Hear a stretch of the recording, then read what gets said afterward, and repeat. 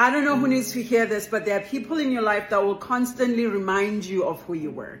They'll remind you of the person that you are trying to change from. And that desire for you to be who you were is because that's the only way that they could connect with you. Now that you are new, now that you are speaking up for yourself, now that you are changing and truly connecting with your healing, and this journey does not involve them. They feel like they are about to lose you, and the choice that you have to make is my love for myself deeper than trying to keep people in my life? And the truth sometimes is that you are already by yourself.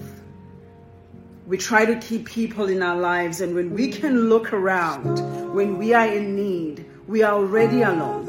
And that realization will help us fall deeper and deeper in love with ourselves.